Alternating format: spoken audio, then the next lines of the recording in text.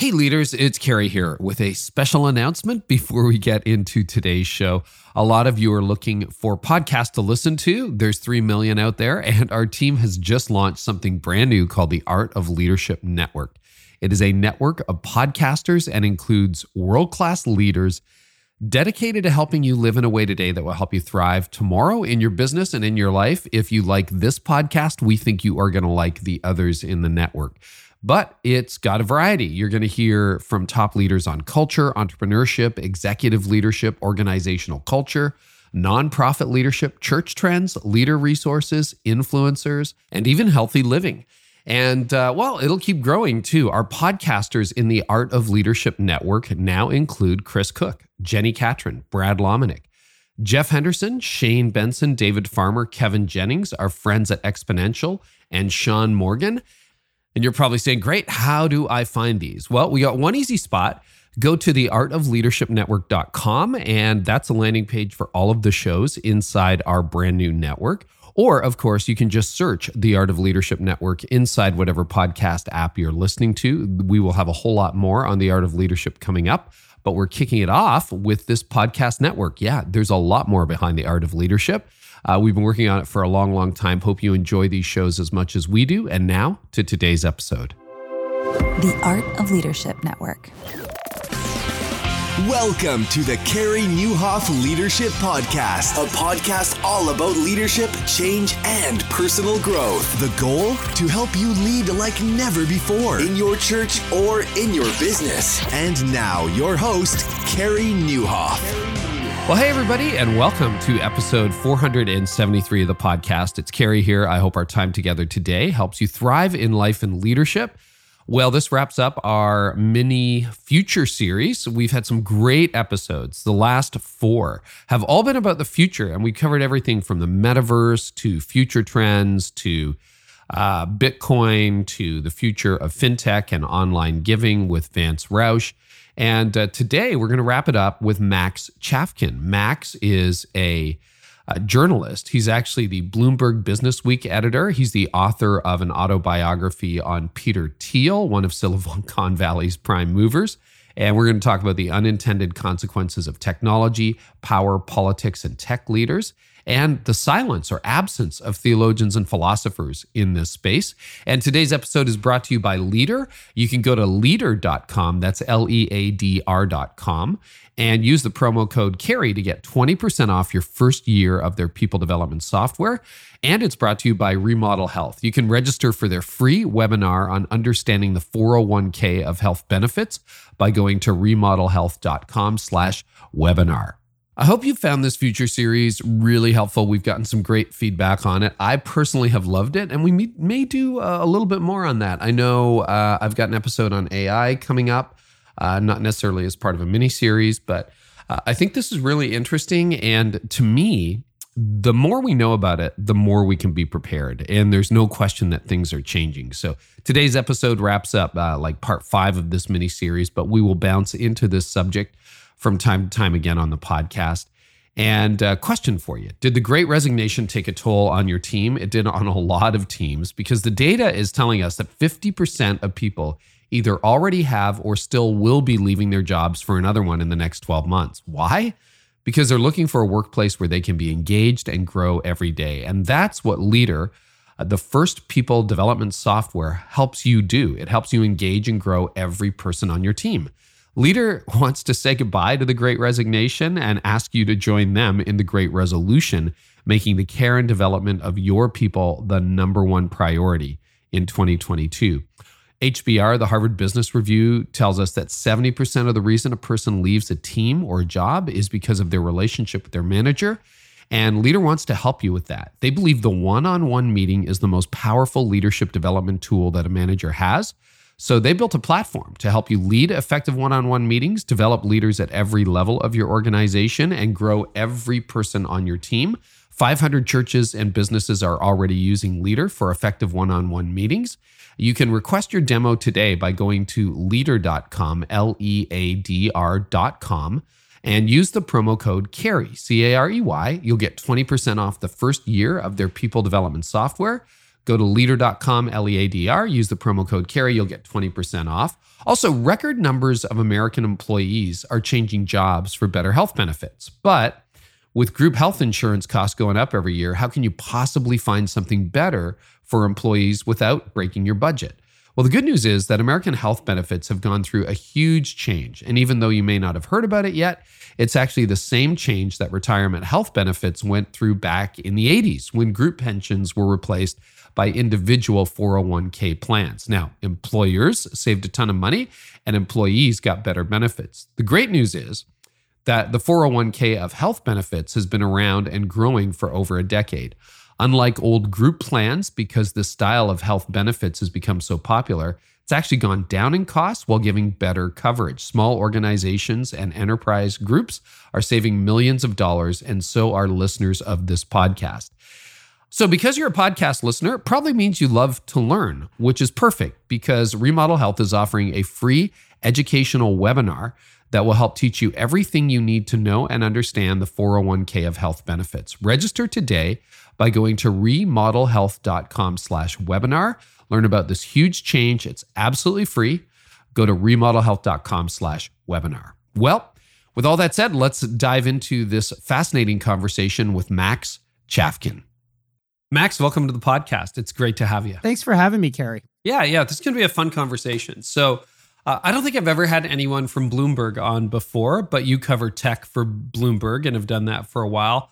I'd love to know, was this just like a random assignment? Like as a journalist, it's, hey, you got tech? Or have you been interested in this from the time you were little? Well, it's maybe a little of both. So I'm 39 and, kind of growing up, got kind of, sort of that puts me right in the age where I was like sort of growing up just as the internet was becoming a thing. So I remember the world before the internet, but I also I got to kind of live all that change in a really intimate way. And when I was a kid, I was really interested in computers, and I even was kind of clumsily like teaching myself how to code. And I was like, really, really interested in the internet. Read Wired magazine, and then when then kind of lost interest in tech, and went to college and got interested in becoming a journalist, and wasn't particularly thinking about this as a journalistic path, but then basically wound up at a business magazine called Inc. Inc. is basically a magazine for entrepreneurs. I think basically because I was like the young one, they had me cover tech. And at the time, this is like 2005, it was kind of a nadir for Silicon Valley and for tech, where these companies had, been very hot, in the 90s. And basically the rest of the world had sort of decided, oh my God, we were totally wrong about this. And all these businesses are sort of stupid and we got to get back to basics. But of course, there was still stuff happening there. So it was kind of this weird side thing that because I was young and junior, I got to, I got to write about or had to write about. And as a result, I got to spend time with all of these people who are now famous, including, Elon Musk and Jack Dorsey. I mean, I remember when like Jack Dorsey was like, working out of this tiny, the founder of Twitter, or former CEO of Twitter, working out of this kind of sad little cubicle thing. And, anyways, so little space that like when we had the interview, it was like, in a park while he ate a burrito, or, and of course, and one of those people I encountered during that time was Peter Thiel. And I think I interviewed him the first time because I was writing a profile of Elon Musk, who was this kind of weird guy who was, starting an electric car company, and it didn't seem very realistic. And he also had this rocket thing. And anyway, and then of course, fast forward at 15 years, that little industry that was kind of a sideline, in 2005, and that, was not taken very seriously, by some of the folks, where I worked at Inc. at the time, or by anyone really, of course, is now kind of this, economic and, cultural force, maybe the most important, economic and cultural force, entire world. And I think that story of how that happened is really amazing. And it's kind of like what I think I'm covering, both at Bloomberg and to some extent, in this book.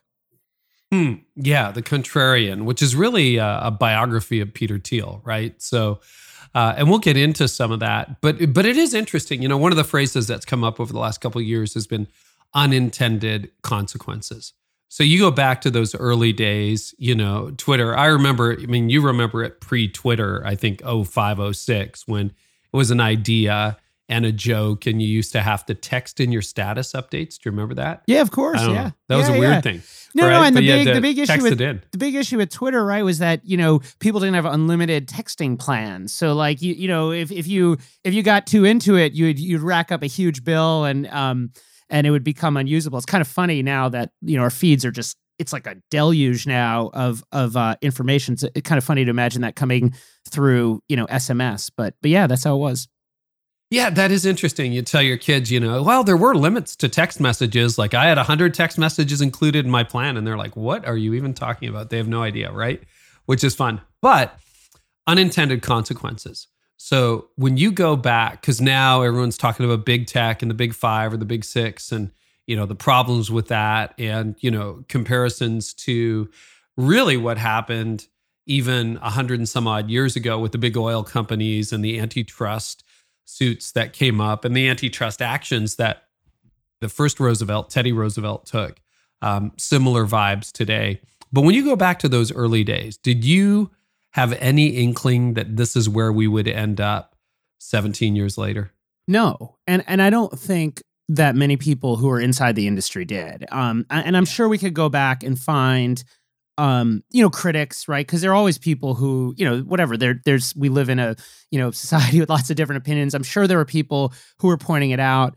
But it's certainly something I didn't feel because, and I don't think, the folks who are now kind of at the eye of the storm who are being criticized, really had any notion that this was the trajectory. I mean, they felt like outsiders, right? And they were kind of revolutionaries who were, and I would put, Thiel in this group. I would put Mark Zuckerberg in this group, or Dorsey, Elon Musk. A lot of these folks felt like they were, outsiders, and they had no power, and certainly no cultural salience or anything like that. And that's, I think, part of the reason why there was so little thought given to kind of like, well, are our lives really going to be better if we're spending 8 hours a day or more, staring at a smartphone screen, or are our lives going to be any better if, we have this like, direct connection to the viewpoints of, hundreds of millions of people or billions of people all over the world. Like, so, because really like the networks were so much smaller and just, it just seemed like, and I think this was what was at play, right? If you back then said, hey, I don't think Mark Zuckerberg, you should be, growing in this kind of like imperialistic way, because if you succeed, you'll have 3 billion users and you won't have enough employees to control the content that's coming out in these corners of the world that are really unstable. And you might even cause like genocides if things get out of control. I mean, I don't think he would have had any idea how to respond to that. He would have been laughed out of the room. Because what you're describing, from their point of view was success. Like having 3 billion users, it's hard when you have a tiny company and no profits to speak of. It's hard to see like that really as a warning. It's more like that's a goal. And I think that's kind of exactly what happened. And I think and I get into this some in the book. I think Thiel's Peter Thiel helped create an ideology, with Zuckerberg and others that kind of both made that growth possible in terms of creating a playbook that sort of showed like here's how these tech companies can grow really quickly. But of course, as I argued in the book, I think that philosophy has some limitations, and in particular some limitations around ethics and around impact, which really I don't think were considered that deeply at the time. Yeah, so you do talk. I mean, the contrarian, and you've written about this too on your beat as well for Bloomberg and other places. But there is this widespread conversation now that you drill down on between ideology and Silicon Valley, and it's easy to think of tech as neutral, right? And I'm not sure. Back to unintended consequences, that in the early days, Zuck was thinking, oh, we're going to be a factor in a presidential election, or right. I'm going to have my politics become an issue. That was like what he did, but he was building this neutral platform. Can tech, and let's think about this not so much as an origin, but even now, and I think you make this argument in the book, can tech be designed with ideology in mind?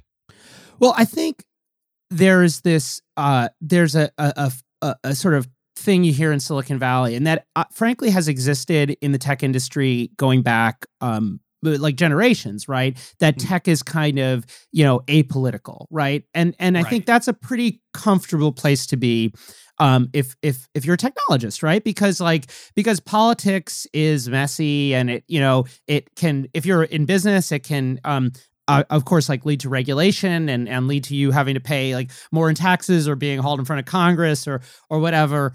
So that's a position that I think had certain advantages and also had some kind of like, I think that's a nice way to see yourself. It's nice to see yourself as building something that is sort of outside of ideology. But I don't think I don't think really anything can kind of exist in this world, outside of politics and outside of ideology, because of course, like we all bring, our biases to anything we do, including when we're writing software and how we design these apps and things like that. And sometimes, of course, like the saying like, oh, I'm just apolitical can be a political statement, because if somebody or if somebody's saying, hey, would you, like to, provide some, food aid to these like poor people, and you say, well, I'm apolitical, right? Like that you're kind of making a political statement. And I think sometimes tech has done that. I think it's really, it's a tricky question because, the notion of technology platforms, Facebook and Twitter and so on, as these, bastions of free speech, like it's really like compelling and important. And I think by creating these big platforms that have brought a lot of viewpoints, out into the world, like they've done a lot of good, and they've opened people's eyes to things. But of course, like there's just always going to be limits, and it's hard to figure out where first of all, who should be the ones to police the platforms? Do we want to trust Facebook? Do we want to trust the government? Do we want to trust some combination of the two? And that's kind of, where the rubber meets the road. And we're trying to kind of figure that out. And depending on, kind of like which political persuasion you talk to, they'll come up with different answers. But I think there's a kind of a growing awareness, I'd say like on both sides of the political spectrum, at least in the United States, that like these tech companies have a great deal of power over our speech, and ultimately over like our ideas and the things that we think. And we probably need, I don't know if it's creating limitations, but at least creating some sort of framework to think about, do we want to put limits on that power? I don't know what the answer to that question is. Yeah, so let's go back to, I don't think anybody really wants to, but the 2016 or 2020 election, the US presidential election. Power of tech did play a big role. And I think it kind of shocked everyone at the time for how big, particularly in 2016, tech played. And you cover that. So the algorithm, for example, you cover in your book, like elevated certain posts above others. Then we got into censoring in 2020 to massive amounts of tech money that actually poured into certain candidates. So it's not just, oh, this is my platform elevating something that may be a bot or spam or false news or whatever, fake news. But then you've also got, you say, Peter Thiel really being the contrarian conservative ideologue in Silicon Valley, getting behind Donald Trump, et cetera. Talk about how those influences converge, because I think all of us were taken by surprise by it, at least the first time around. Yeah, and I certainly was. Yeah. So there's sort of two dimensions to this. One is, these technologies as distribution platforms for ideas, right? And the sort of shift of campaigning from being something that's playing out in mass media and canvassing and things like that to, and of course those things are still important, but there's this new thing called social media that I think a lot of people became much more keenly aware of in 2016 and the aftermath. Now, the funny thing is, right, Trump, I think, used social media very, in a very effective way, Trump and his supporters. And I think astutely. 100%. And they both in terms of like how they literally were using it and how Trump was communicating and his tweets. And, there are aspects of his personality that I think were sort of perfectly sort of pitched to that thing. And there was also an ability to sort of read the room or, just a lot of like real combination of, I think, creativity and good timing. But the funny thing is, like, you go back 4 years earlier, the Obama campaign actually pioneered a lot of the techniques that Trump's campaign ended up using, the kind of like micro targeting and this attempt to like slice and dice audiences and be able to target messages to specific people. That stuff was kind of in the water. I think Trump was just kind of using a lot of these tactics that had already been developed, but then putting on top of that just a personality and a persona and kind of an understanding of the medium that maybe Obama and his folks like didn't quite have. Now, and that's a tech story, and that's one where I think Trump and also Trump's ability, with the help of folks like Peter Thiel, to push Facebook and the social media outlets to regulate speech in the way they wanted it to be regulated, played a role. But a lot of 2016, I think, was also just a more conventional campaign. It was a campaign where we had some new power players. So in a lot, like I think social media played a role, but I think the tech industry, and in particular Thiel, played a role in helping Trump be seen as competent and a worthy candidate at a time when, even when among Republicans, like he was this, outsider and there were all these never Trumpers, back in. So the way that I got interested in this is that Thiel, stands up in the summer of 2016 and endorses Trump for president in prime time, right before Trump delivers his remarks at the RNC. And to those of us like following tech, and in fact, to a lot of friends of, people who were friends with Peter Thiel, had followed him for a long time, it was crazy because, the tech industry was in so many ways, 180 degrees from Donald Trump, right? Peter Thiel is somebody who's like super interested in the future. He's a futurist. He wants to make things happen faster, sooner now. He's an immigrant. He's gay. And he's backing a candidate, right, who is in some ways hostile to all of those things. I mean, Trump ran kind of as a reactionary, right? Where we want to make things like, the way they were, before, the Democrats or whatever ruined the country. And of course he ran as this kind of like, a hardline immigration candidate, which again, totally 180 degrees from kind of what conventional wisdom was in Silicon Valley. And so I think Thiel's endorsement, was surprising and also made a lot of people maybe think a little bit differently about Trump.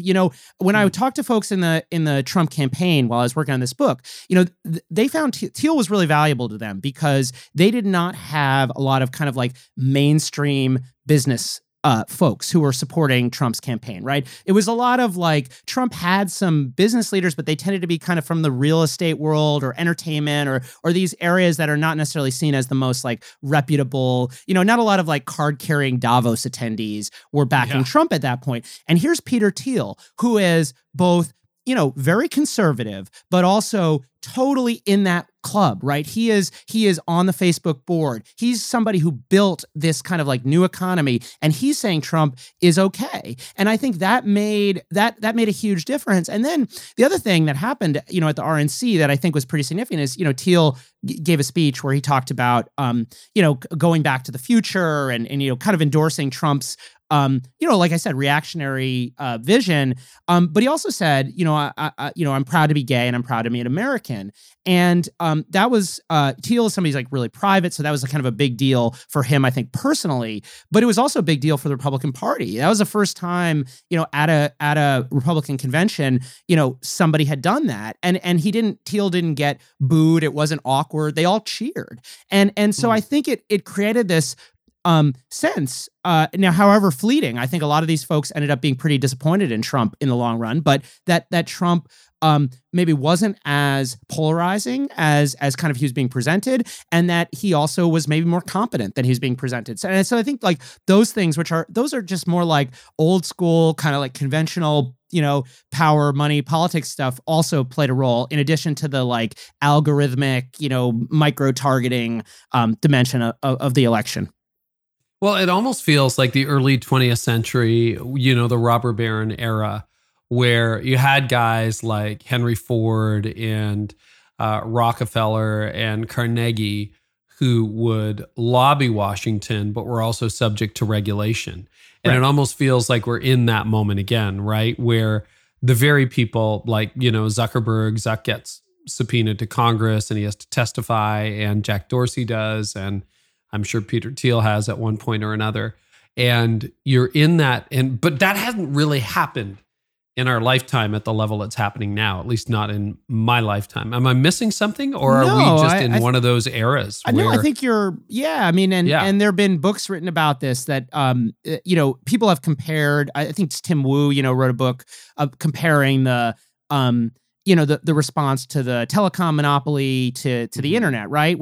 And I think that's, probably a good analogy. And kind of in that view, right, there's eventually going to be, basically the government will eventually kind of defang these big tech companies, and that'll eventually allow for a new generation of players to come on the scene. I think that's, if you want to live in a pluralistic world with competition and stuff, then I think that's what we'd probably be hoping for, right? Is that in the long run, these big companies will face real competition, upstarts that will challenge them in some way that we cannot devise or whatever. But I do think, that kind of modern robber baron analogy is pretty useful. And I also think it's probably important to say that, a lot of these tech guys have a view of monopoly that is pretty out of like the mainstream, at least out of how like mainstream capitalists, citizens in capitalist democracies. How so? How's it different? So Thiel wrote a book,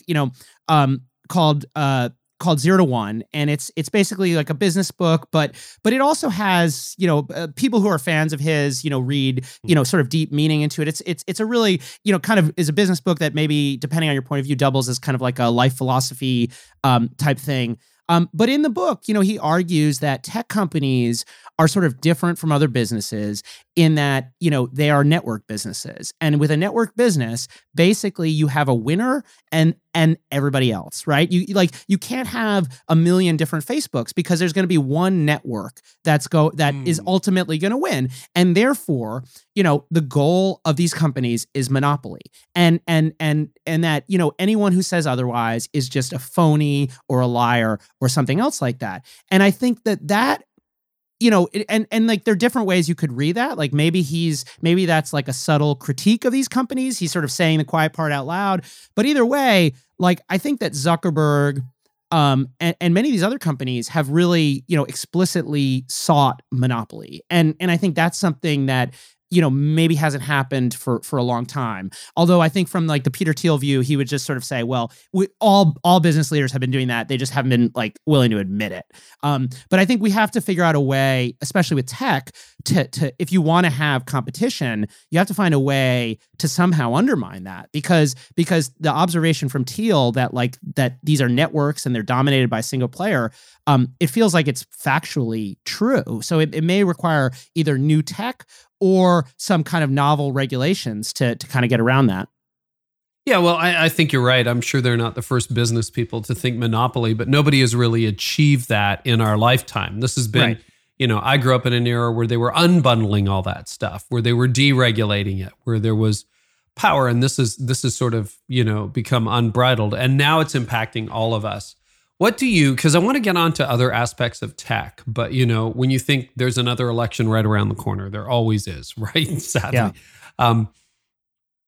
How much do you think elections are impacted by algorithms and that kind of thing, based on your perspective as a reporter from what you've seen? And obviously a lot of deep research. Like, to what extent do you think there is, I don't know whether the question is a bias, but just, clearly this is a factor, but how would you define that, Mac?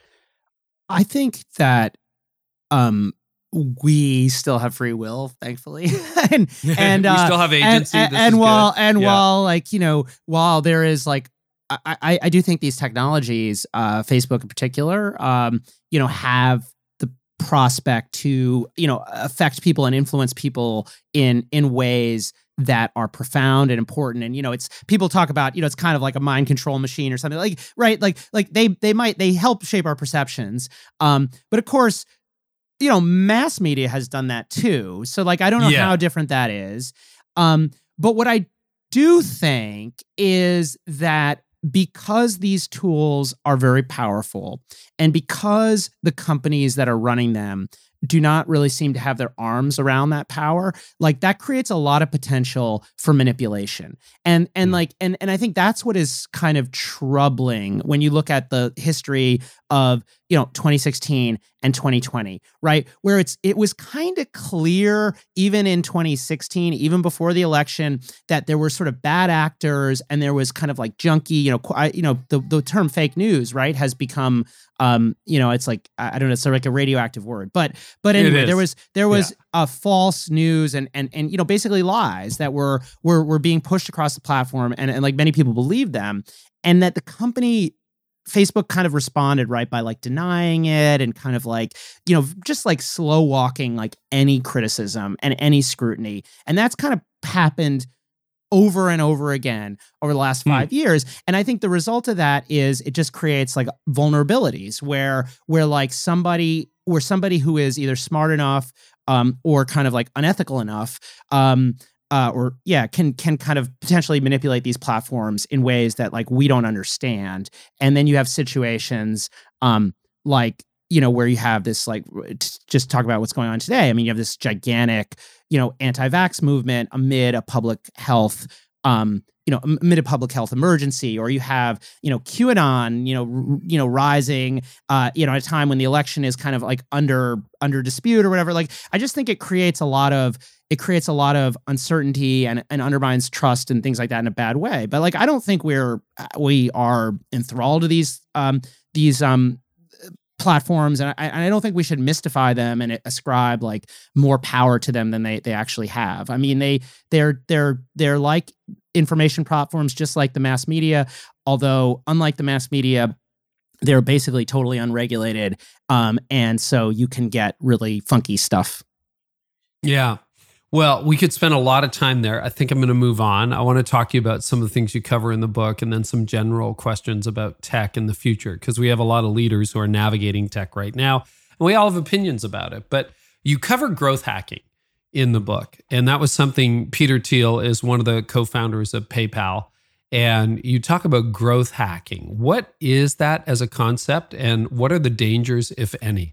Yeah. So, I mean, it's basically the idea that, and this started really with PayPal, and there are probably stories you could tell where there are other companies that had that similar kind of growth trajectory. But right at this time, the early web, right, you had companies that were growing, quote unquote, virally. So with PayPal, right, like the way it worked is you would, open an account, and they would give you $10 in your PayPal account of real money, and $10 to refer somebody else. So you could get $20 in real money that you could use to buy stuff on eBay, and that created this incentive for people to encourage their friends to sign up, and also anytime somebody pays for something with PayPal, that creates a further incentive for somebody to sign up. So you have quote unquote viral growth, and basically starting there. Basically, businesses were able to grow much more quickly than businesses had ever been able to grow anytime in human history.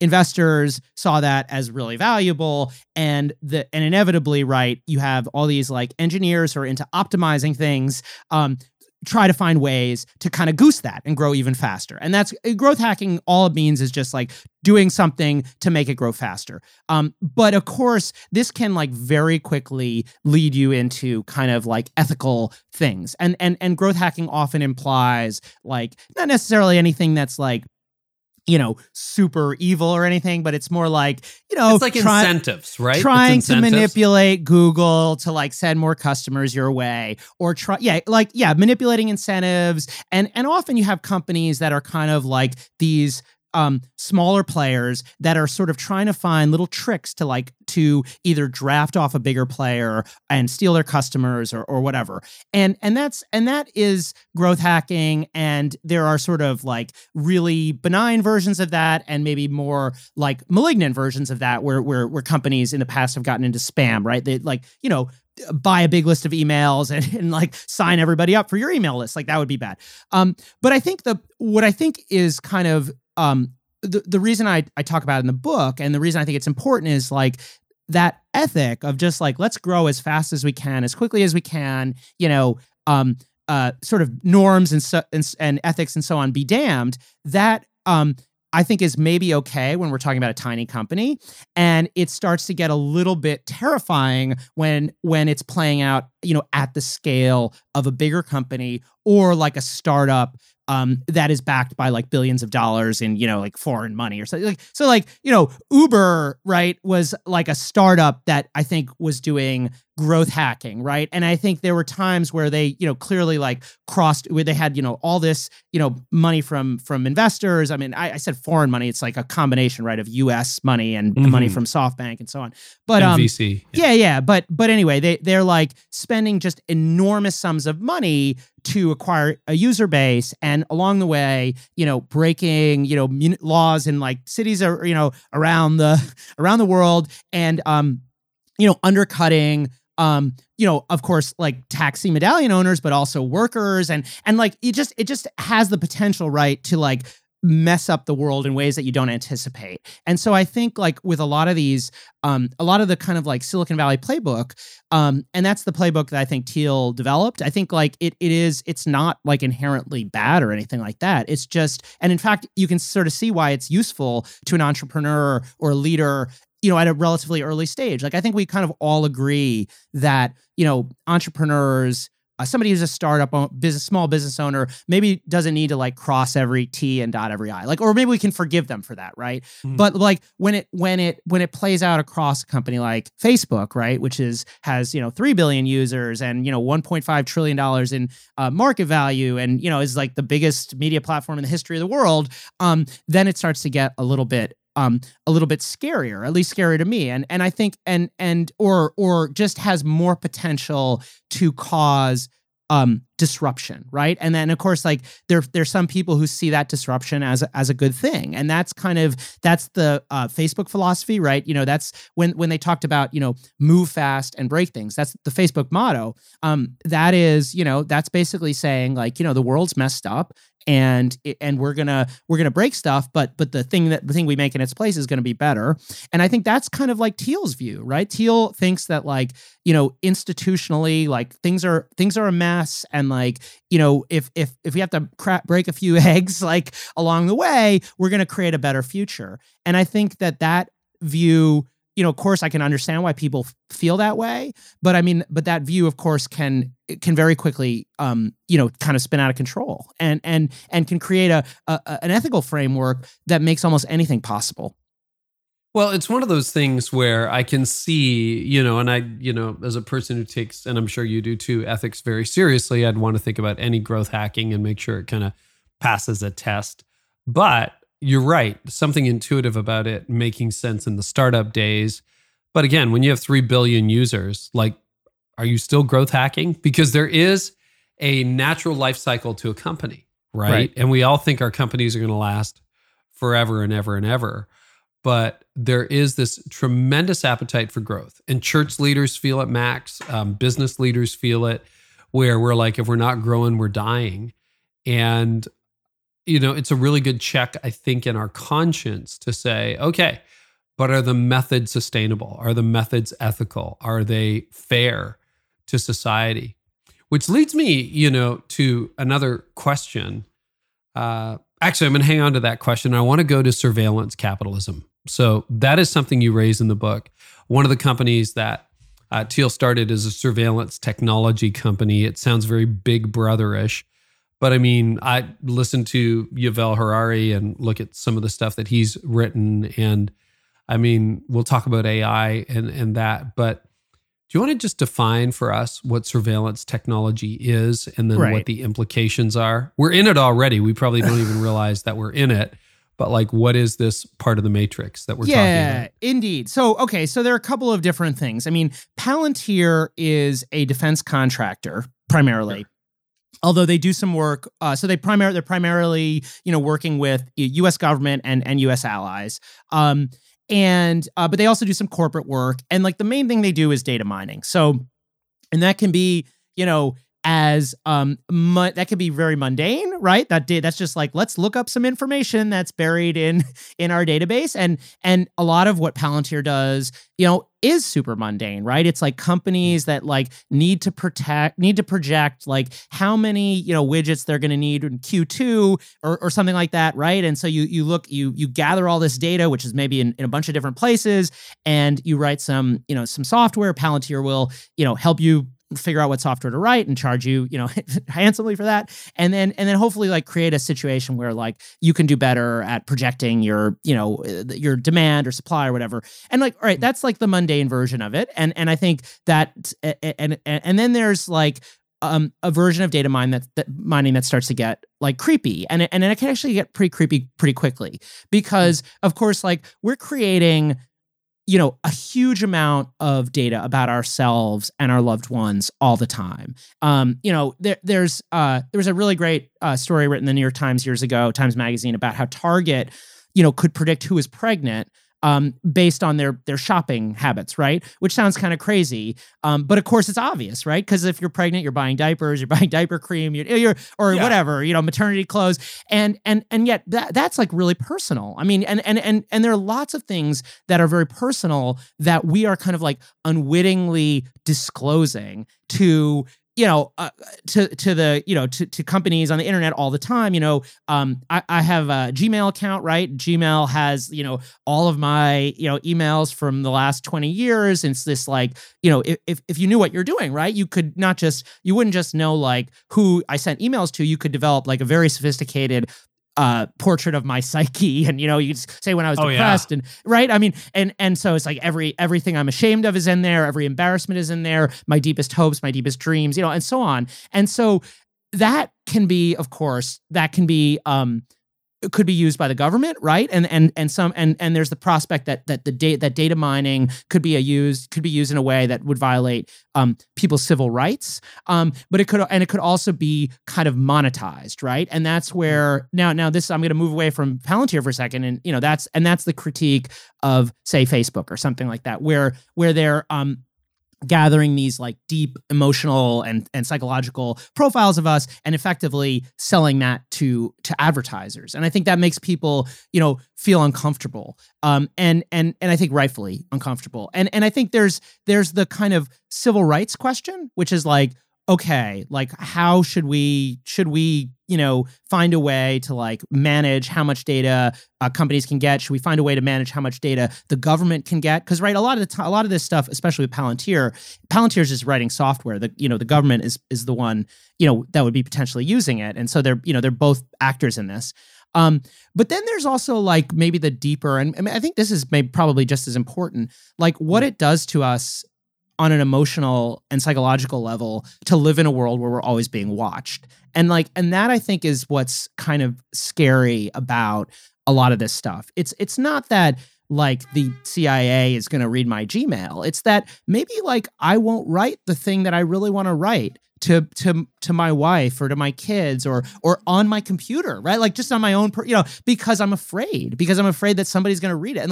And that is pretty insidious. And like when people who talk about what it's like to live in totalitarian societies, like that's what they talk about. It's that you stop being free, like your thinking isn't even free because you're afraid to. And so that's the fear, right? That like when we give companies all of this data and when we create ways for them to use it and permission structures where it's okay if they use it, like we're not just violating privacy or whatever, but we're giving up a little piece of ourselves. So anyway, Thiel has played a big role in that. And of course, Zuckerberg has played a role in that. But as I talk about in the book, there's, in some ways there's been sort of a backlash to that. And Thiel, despite having played this big role in developing this world, has also criticized it at times. So I think there's certainly like potential for criticism and for and reform possibly. A couple of questions popping out of that. One is,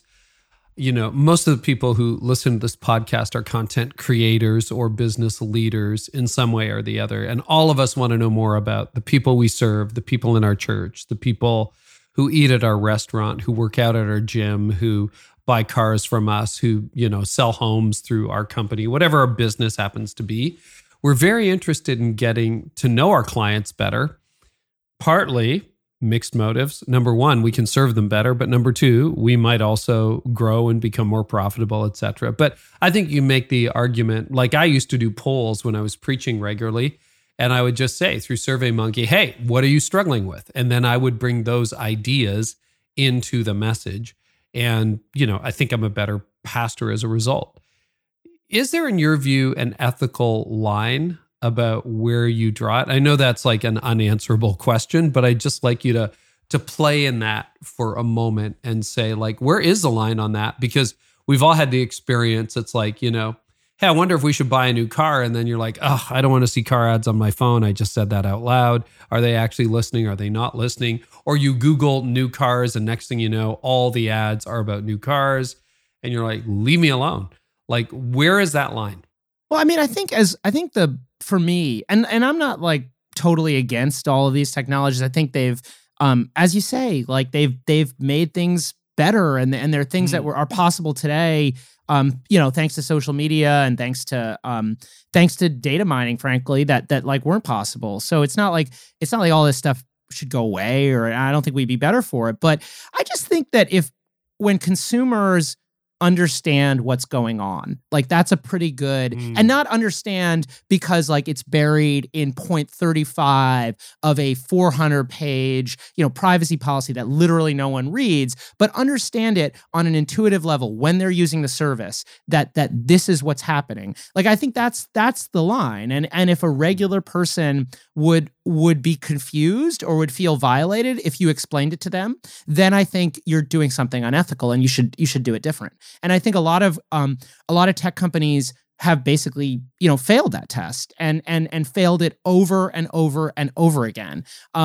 But again, like there are best practices. People talk about opt out versus opt in. Like this is like a really simple one, right? If you're going to ask somebody to give up a little bit of their privacy, they should have to make that active choice. It shouldn't be like I can choose to be private. You should be choosing to be public. And again, like that's something that all these tech companies did not do initially, right? It was always like opt out rather than opt in. But that's something that you see kind of like best practice type thing. And I just think like privacy policies that are simple, that regular people can understand, explaining to people how their information is going to be used. And I mean, clearly, like this is not easy because the European Union, of course, has like created this structure around cookies that we're now kind of like, we all Every have to website sort of you visit, deal with, it's like, except hey. cookies, right? Yeah. And it's so confusing. And like, obviously that doesn't get there. I do think like some of the things that Apple has done around there. Now, of course, there are a lot of people have a lot of reasons to criticize Apple, and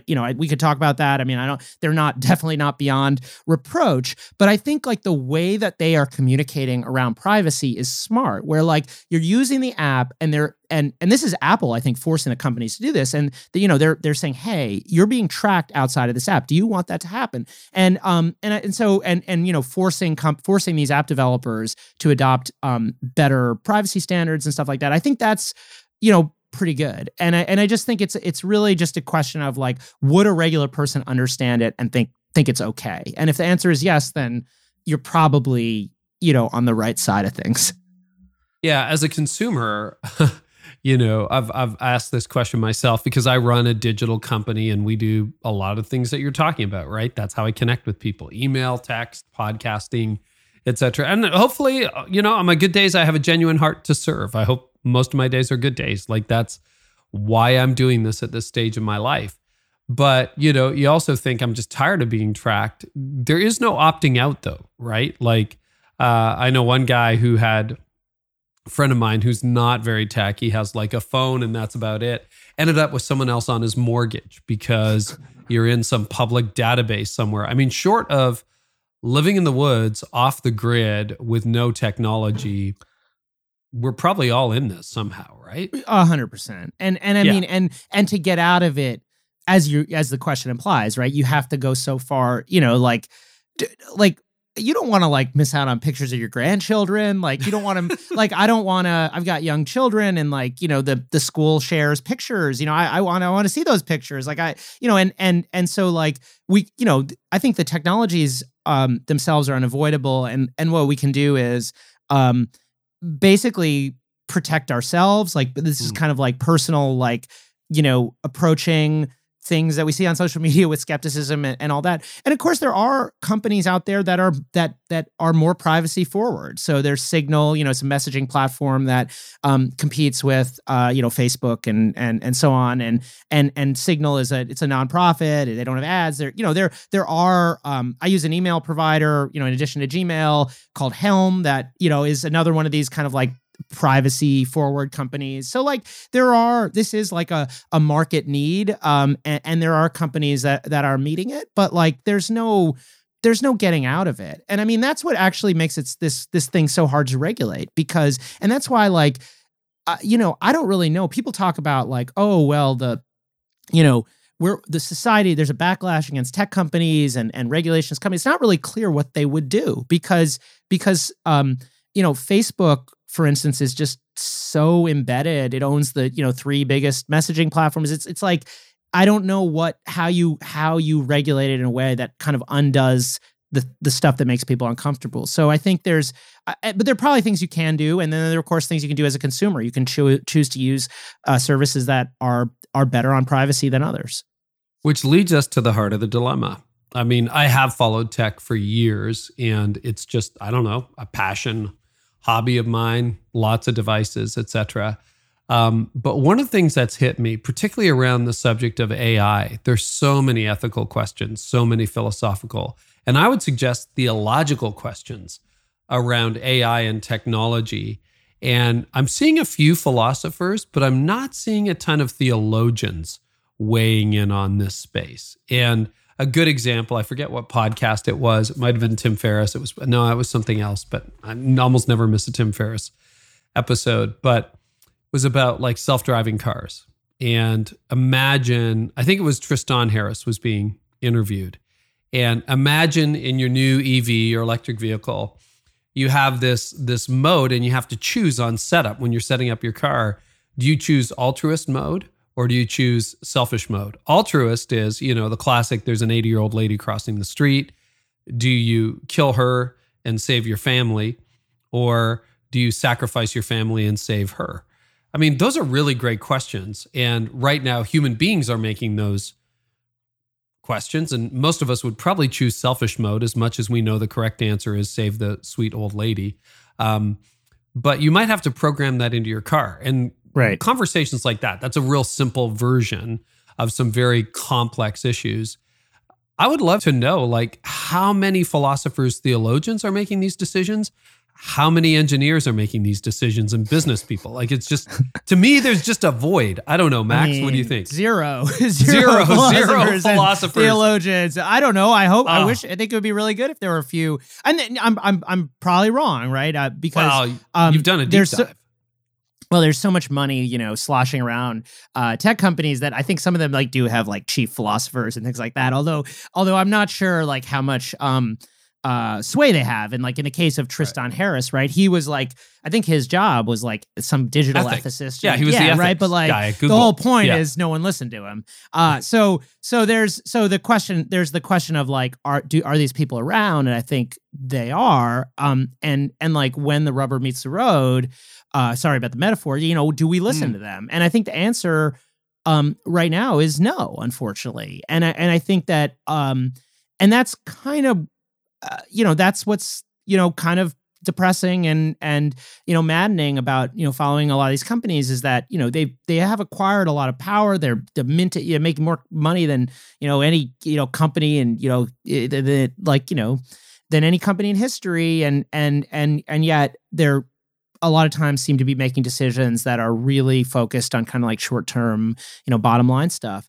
I do think these are hard questions, though. I mean, there's this thing you're talking about with self-driving cars, right? It's playing out with Tesla right now, where Tesla has put this kind of very early, quote, they call it self-driving, but it's kind of like a driver assist system.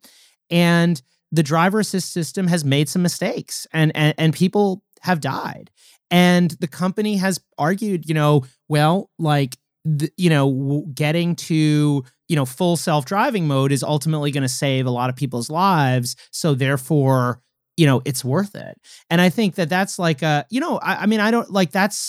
it's kind of weird, right? That decision is being made just like by a private company and like you said, by some engineers. And I do think there is a feeling like a lot of these technologists, for most of the time that I've been following the tech industry, it was very fashionable to like, and continues to be fashionable to like diss liberal arts majors or whatever, like, and diss people who read, philosophy or there's nothing to be learned from being a humanities major. And of course, the comeback or, a counterpoint is that, I think we could probably benefit from some of that thinking. And that, and one of the, like, it would have been great if Mark Zuckerberg had just like taken a few more art history classes, I know that he doesn't feel that way, but like, I don't know, you're sort of tempted to say something like that. I also, like, I would push back on the idea that most people would choose the kill the old lady mode. And I think that, I don't think you could if it's explicit. Right. And I think like, that is actually kind of like one of the dangers of AI is that like it brings like kind of cold, like that. I guess what I'm saying is that I think a lot of us, if we were confronted with an ethical dilemma in real time, will make the correct decision. And like if we and there's a risk in giving that power to an AI or to a piece of software that kind of assumes things about human nature that aren't necessarily true. And I don't know. I'm uncomfortable with the idea of whatever, of that choice. And I would hope that, we would trust that people would make good decisions. Well, I would like to take the altruist mode, and I think I would. But you don't know, right? Like in the instant, it's funny. You're bringing to mind something that happened to me years ago. When there was no technology in cars, it was basically an engine. So this is in the 90s. I'm driving to seminary with my wife. She is 8 months pregnant. It's winter. We're north of Toronto. Traffic's a mess. So we're taking some side roads. I go down this really big hill and I see a school bus stopping in front of me. I'm way back there and I touch the brakes and all of a sudden I realize, oh, this is not stopping. And all of a sudden, I see the school bus in front of me. So it's 2-lane road. I see the school bus in front of me. I'm like, if I hit that, I could hurt school children. I see a transport truck coming fast up the hill, trying to make it up the hill. If I cross into the opposite lane, I'm going to hit a transport head on. There's already, I think it was a Camaro off to the side of the road on the right. I'm like, who do I hit? And finally, I'm like, okay, I'm going to make for the left ditch. So I veer in front of the transport truck, intentionally put my car into the left ditch, and we clear it, and the transport misses the mirror on my wife's side of the car by about an inch. She's still terrified, but it was like instant ethics, right? And I'm like, what do I do? And it's like transport truck, school bus, car, pregnant wife, one empty lane. And I don't know, it was so fast. It happened in like 2 seconds. And fortunately, that was the right decision in the mode. But like we are programming that stuff into cars right now. Yeah. And everything else, in our technology. And it's fascinating to me. And to be honest, as somebody who's on the inside of the church, I would hope we have theologians who can speak into that, but I don't know that we do. And it's like, guys, we better study hard. Like this is really big stuff. So, yeah, absolutely. And I do think that, some of this is just like natural like development where this was an industry that, as I said, was kind of, sort of on the side of everything. They were a bunch of radicals, overturning the system. And I do think that, they will slowly, hopefully, bring more of that thinking into the design of their products. And I think people, like Tristan Harris and others, hopefully are part of that and part of like getting that conversation going. Oh, that's good. Okay, let's talk about AI. And again, whole other podcast, whole other books, blah, blah, blah. But I'd love your view based on, 15, 20 years of studying this. Benevolent or malevolent view of AI? I mean, I think that it's important not to like make these technologies more mystical than they actually are. And I think that AI is scary and could be malevolent, and it could be, whatever. I'm like, I have all the same concerns that a lot of people who are worried about AI. Peter Thiel is a big AI skeptic, right? He talks about how basically AI is totalitarian. Like you get so this, is Elon Musk. World, very skeptical. Yeah, and for a different reason, because so Thiel's sort of worried that AI will turn us into like communist China or something, and Elon Musk is worried that that the AI will like try to solve the spam problem and just decide to murder all of humanity to do it, or make some kind of like foolish decision that's based on like a very narrowly assessed goal or something like that.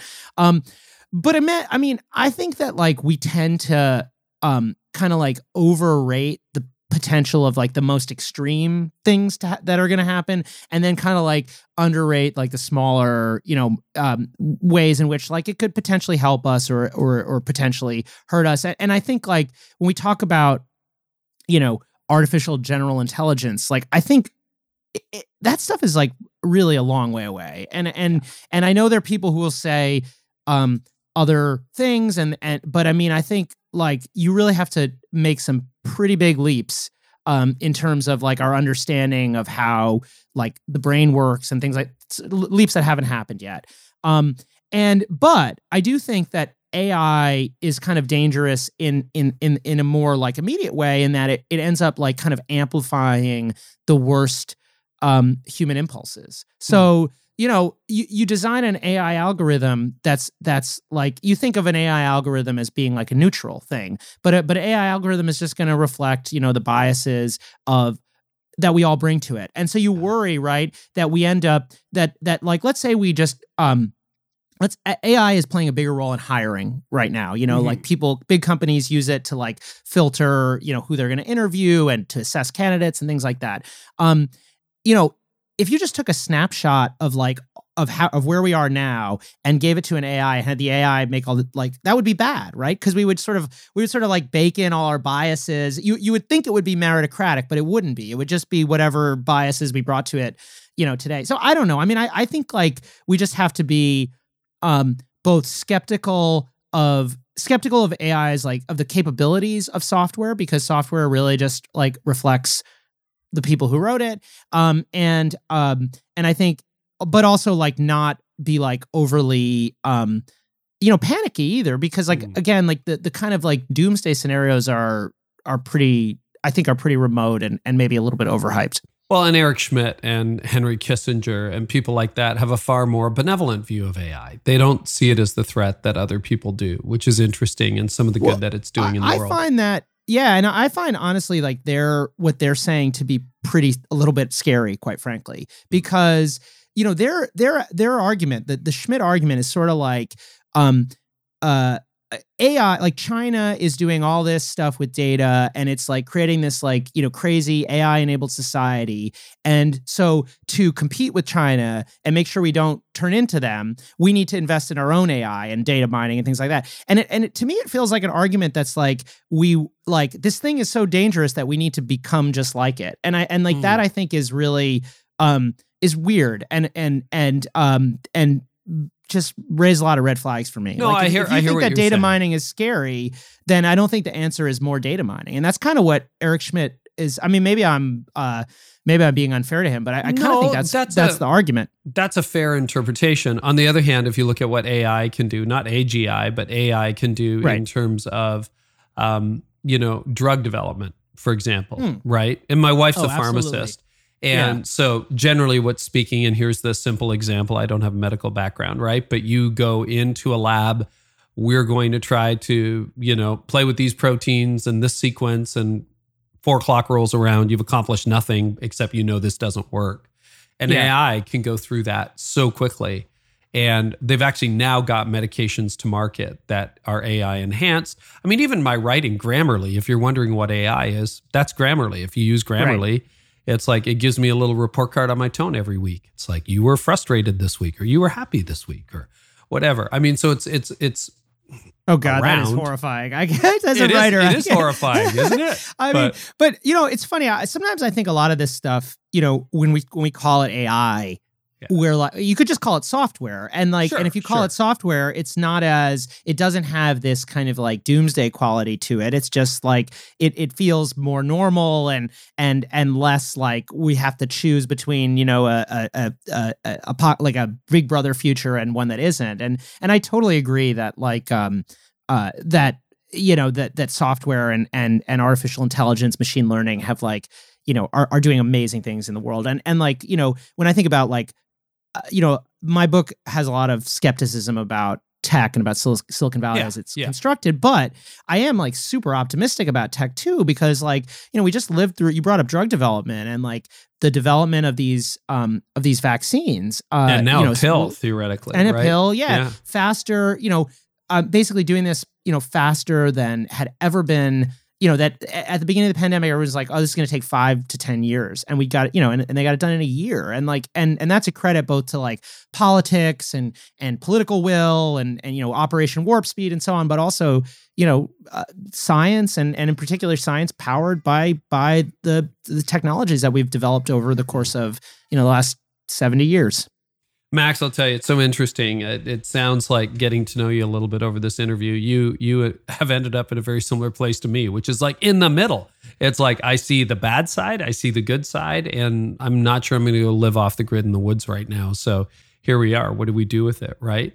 Before we leave you, crypto, and let's talk about blockchain technology. We've been diving into Web3 a little bit on this podcast. Any thoughts on how far off that is? And again, the changes that we should be preparing for as leaders? So I feel like we were talking earlier about, okay, well, how do you fix the things that are broken with social media, with these big technology companies, Facebook and Google? And obviously, one answer to that is, decentralization. You could create, and there are people trying to do this right now, basically the equivalent of Facebook, on the blockchain or something, where instead of being tied into this one network that's controlled by you basically like a corporate dictator, Mark Zuckerberg controls Facebook, it controls the board, and is not. It's decentralized, and you would have sort of different ways to reach audiences and stuff like that, and that would be enabled by blockchain. And in the same way, I guess you could think crypto is a decentralizing force in finance, where instead of these big banks and financial gatekeepers, you have kind of a free for all.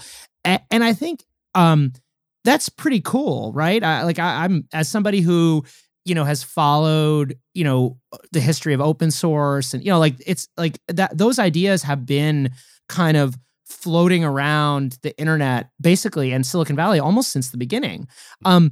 The thing is, though, they've lost every time. So maybe Web3 will be different. And of course there are ways, right, that they didn't lose. That WordPress is open source-ish. Right. There's, the sort of forces of decentralization have sort of been fighting against corporate centralization and, monopoly capitalism or whatever you want to call it, pretty much since the internet has been around, and even before then, where you had open source software versus Microsoft or whatever.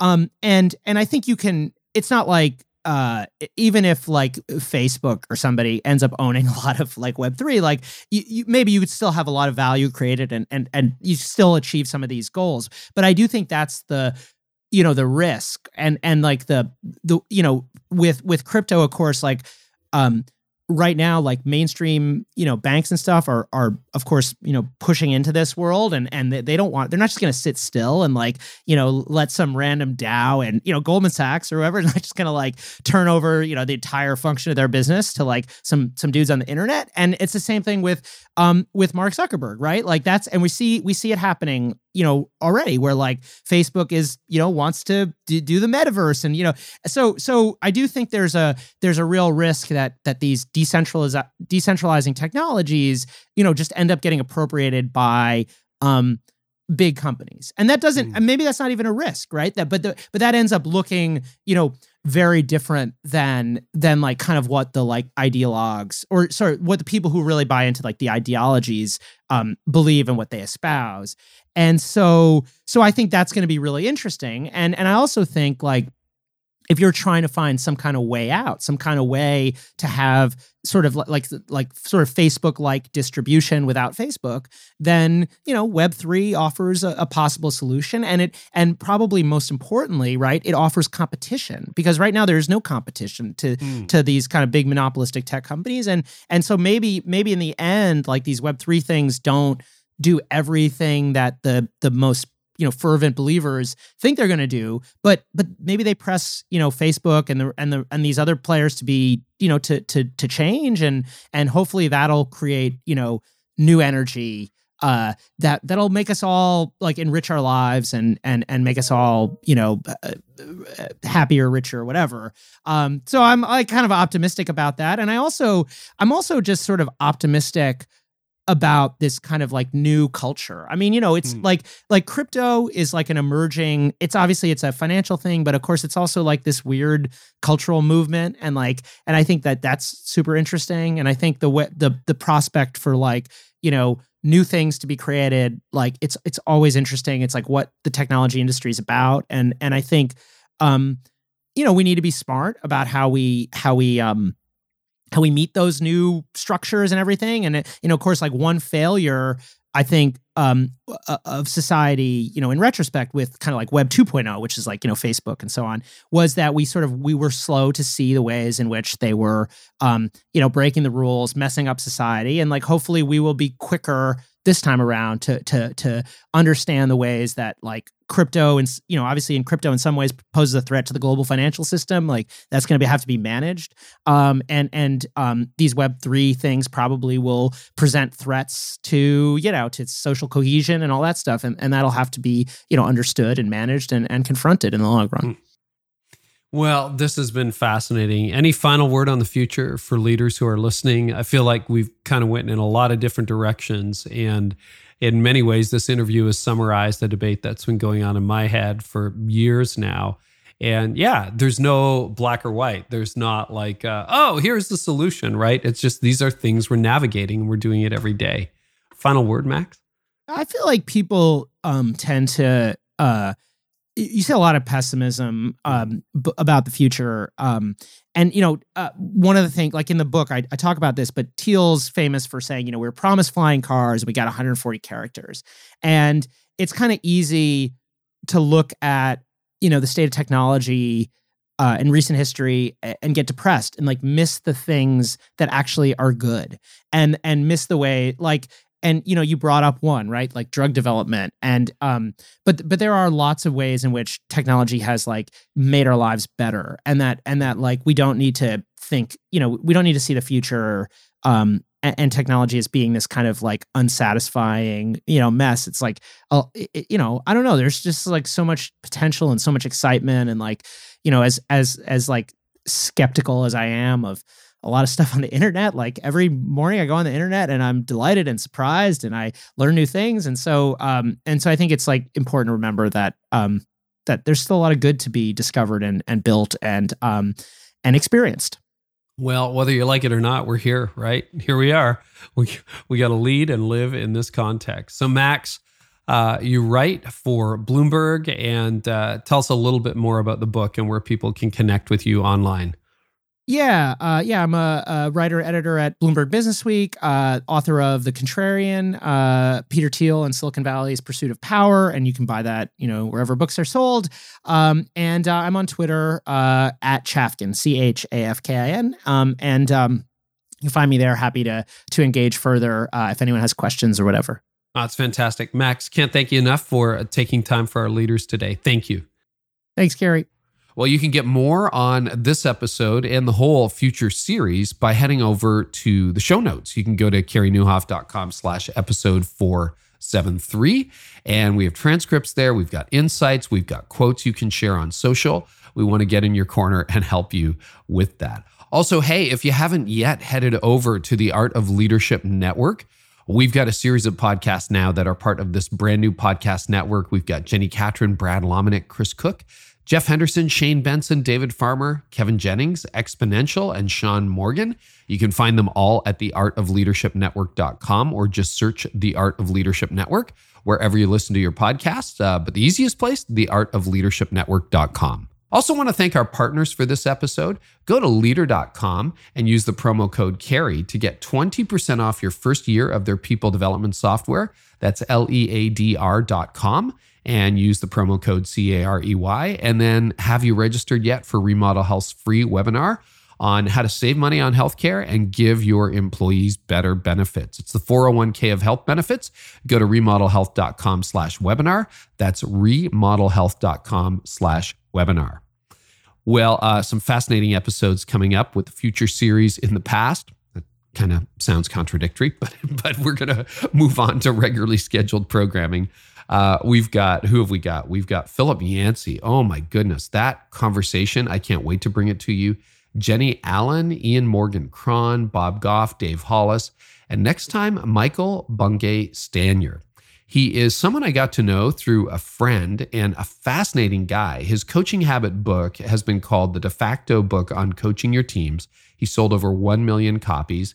And his book has been called the best coaching book of the century.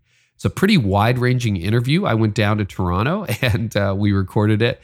And that's where he's based out of, very close to my house. And we didn't know each other until this. So this was a fun conversation. Listen in. What if you got the wrong goal? Aren't you? It's like ISO 900. You're like, I've got a high quality thing that's wrong. I'm like, I don't want that. I want people to claim ambition for themselves and for the world.